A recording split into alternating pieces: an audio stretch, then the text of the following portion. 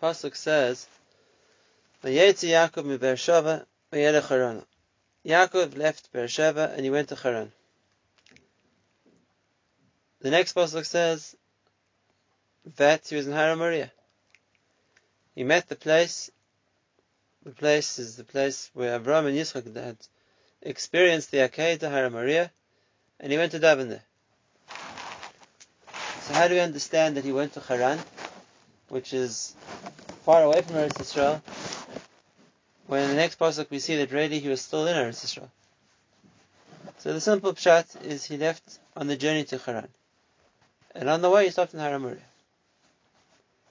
But we know there's a Gemara, famous, that says that Yaakov Avinu actually traveled to Haran. And when he gets to Haran, he thinks, Efshar shavarti al makom shespalalu b'y avoisa v'lo hispalalti, which would translate as, could it be that I passed the place where my ancestors had davened, and I did not daven there? And therefore he decides he's going back the whole journey from Haran to return to Har Moriah to daven. And Hashem does a nes, and his return journey is shortened. There's a Kvitzas Haderech, and that same day he comes back from Haran, which is in Chutz La'aretz, and probably many days travel, and he arrives in Har Moriah. It's a famous Gemara, it's a well-known Chazal. But I've always had a question, and that is, what was it that made him think that he had done something wrong by not davening Har Moriah when he got to Haran? In other words, the journey to Haran we don't find Kvitzas Haderech. So every day along the journey, it didn't occur to Yaakov that he should have davened in Har Moriah. He didn't think about it. What was it that when he gets to Haran now he thinks, 1 second, how could it be that I didn't daven in Har Moriah? So I'd like to start with the story. A story which tells us an important point. And we can use it to answer this question as well. One of the Gedolim of Yerushalayim of about 60 years ago was Rav Issa Zalman Meltzer. Rav Issa Zalman, the Rosh Yeshiva of Eitz Chaim, he was already an older man, and he had difficulty breathing. The doctor suggested that he drinks warm milk. It was meant to help him breathe more easily. And his Rebbetzin Beider Hinder, used to make sure to get a fresh pail of milk every morning so that she could look after Rav Issa Zalman. Rav Issa Zalman also had various chumras. One of them was the chumrah of the Vilna Gaon, not to drink liquids which should be left open. The halacha is that a liquid left open overnight is also to drink. And in places where there was the prevalence of snakes even during the day, but there was a chumrah that not to drink a liquid which has been left open even during the day. Rav Issa Zalman had this chumrah. So what happened was, one day his wife, the Rebbetzin, gets the pail of milk. She puts it down in the kitchen. She was taking care of something else, and then she realizes that she had left the pail uncovered. And if that's the case, then it would be against the husband's rule, like chumras, for him to drink the milk. However, it was a time or a stage where she couldn't get an alternative, which meant foregoing the milk means he wouldn't have had any milk to drink that day. So she was weighing up the options of what to do, and then she decides that the chumrah might be a chumrah, but his health is more important. She was going to heat up the milk for him. At the time in Eretz Yisrael, the way they had to warm food was on a small machine called a primus. It was basically a little tank, a little bowl of kerosene, which was lit underneath, and on top of the tripod, the pot was placed with whatever food they were trying to heat up. So the Rebbetzin knights the primus, she puts a pot with the milk in it to boil, to warm up. And while she's waiting for that to happen, there's a knock at the door. The Rebbetzin goes to the door, and she sees a poor person standing there asking for tzedakah. She doesn't have any money on her, so she goes around the house looking for some spare change that she can give to the poor person. In the meantime, the milk starts to boil, froths up, and then spills over the sides of the pots and puts out the flame. So what's happening is that the gas from this burner is going into the air, even though the flame's been extinguished, and after a minute or two, the room becomes full with a very heavy, thick, so to speak, sense of force, amount of gas. Mrs. Zalman, who is learning in the side room, feels this is hard for him to breathe. He runs out the apartment coughing, spluttering, basically because of all the amount of gas which has gone into the air. So he turns to Rebbetzin and says, Rebbetzin, what happened? And she tells him she had put the milk on this primus to boil, and she had gone to look for tzedakah for the ani. In the meantime, she had been paying attention to the milk, and had spilled over and put out the flame. And he says to Rebbetzin, he said, it's not mitzvahs which cause things to go wrong. Only Averis cause things to go wrong. Which means the mitzvah she was doing of looking for tzedakah wouldn't have been the reason for some mishap to occur. It's only from Averis. And then she had to admit to him that he was right. And in fact, there was another reason also, which would explain why the milk had to, so to speak, put out the flame, because it wasn't meant for Sazalman to drink that milk. But this is the Yisod. Mitzvahs don't cause things to go wrong. Only Averos do. Which means if a person knows they're going to do a mitzvah, they can expect to see success. They can expect that HaKadosh Baruch Hu is going to help them. And if things don't work out the way they expected, then they have to think, what did we do wrong? Because the hanacha, the starting position is, when a person is doing a mitzvah, things should go right. Now let's look at an example of this in the Torah. The Torah tells us a story of the famine in the time of Yosef, and the brothers going down to Mitzrayim to buy food. It wasn't an unusual thing. The pasuk says, "V'chola aretz ba Mitzrayim." The whole world was coming to Mitzrayim to buy food. It was the way to get food. Not only that, Yaakov had commanded them to go. So they had assumed it would be a very standard procedure. Everybody comes down to Mitzrayim, they line up, they pay for the food, and they go back to Eretz Canaan. And what happens to the brothers when they arrive? They're taken to the ruler's palace, they're accused of being spies, they're harassed, they're put into jail. Eventually Shimon's taken away from them. And they would think, why in the world is this happening to us? The Chayra we were looking to do was a standard procedure. We were coming like everybody else to buy food. We were doing a mitzvah, Yaakov had sent us to buy food. And therefore, the way the brothers understood, if things didn't work out, if there were all these strange occurrences which shouldn't have been part of the picture, why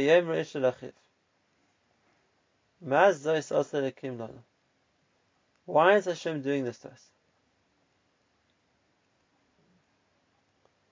In other words, the understanding was, if things don't go well, then the reason must be because we've done something wrong. And therefore the way to think, to rectify it, is to think, what did we do wrong? Now the brothers in that situation didn't really understand what they did wrong. They thought that the mistake they had made was that they hadn't shown enough mercy to Yosef, where in fact the mistake that they made was selling him in the first place. But nevertheless, the Hashkafa was right. When things go wrong, it's not from doing mitzvahs, it's from doing averis. We see the same idea in Yaakov in the next week's parasha. Yaakov comes back successfully having navigated his way around Lavan, having withstood the confrontation with Esav, he comes back to Eretz Canaan successful with his family, and everything's worked out perfectly. Yaakov settles in Shechem, he spends a year and a half there, and then things start to go wrong. The whole incident with Dinah, and Yaakov was probably thinking to himself also, why did this have to happen to him? What did he do wrong to deserve such a misfortune? And the Pasuk tells us that Hashem appeared to him and said, you made a promise when you left Eretz Yisrael. And when you return, you'll come back to Beisel and you'll give a tenth of whatever you earn to Hashem. And therefore Hashem tells him, you've been remiss in fulfilling your obligations. You've come back to Eretz Yisrael, you've already been here a year and a half, and you haven't made good on your neder. So Yaakov travels to Beisel to do that, but he understands what he did wrong. Why he deserved the tzar that he did. Now with that in mind, let's go back to our parsha. Yaakov travels to Haran. He's on his way to do a mitzvah. Both Yitzchak and Rivka told him to go to the family of Lavan in order to find himself a wife. So what was it that made him realize that he had done something wrong by not having Har Moriah? I didn't find any Chazal to discuss it, to ask the question even, but I'd like to suggest something based on a Chazal we do know about, which Rashi himself brings later in the Parsha. And that is, Yaakov, on his way to Haran, he was chased by Esav's son Eliphaz. After Yaakov had escaped, Esav had wanted to kill him, and he sent his son Eliphaz with a band of highwaymen to chase Yaakov and to kill him. These people meet Yaakov at the border of Eretz Yisrael, by the Yarden, and want to kill him. And it's only through lengthy negotiation that Yaakov manages to convince them to take all his possessions, render him penniless, and they will be tantamount to killing him. So Yaakov had been provided with whatever he needed for the journey. I'm sure Yitzchak had given him jewelry or precious stones to Mekadesh, the lady who was going to Mekadesh. But everything was taken from him. He was left just with his stick. That's an amazing thing. I actually saw that this brought down on this pasuk exactly, this acronym. Again, the pasuk says, "Vayetze Yaakov miBe'er Sheva, vayelech Harana." So I saw it's brought down that the Rashi Tevis of the words of the pasuk could be read like this: Vayetze Yaakov went out, and the word miBe'er is miyad ba Eliphaz Rasha. Straight away the Rasha Eliphaz came. Sheva, Shehu ben Esav.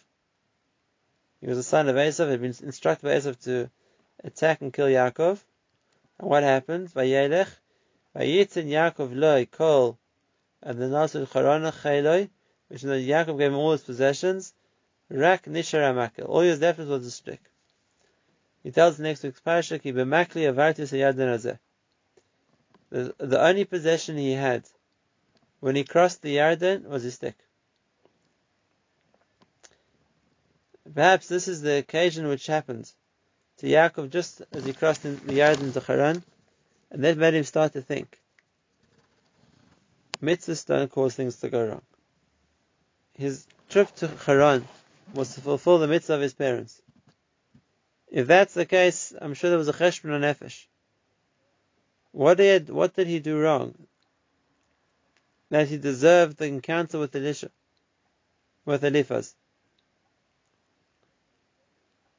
And if that's the case, then we understand that the answer he came to is he didn't daven. A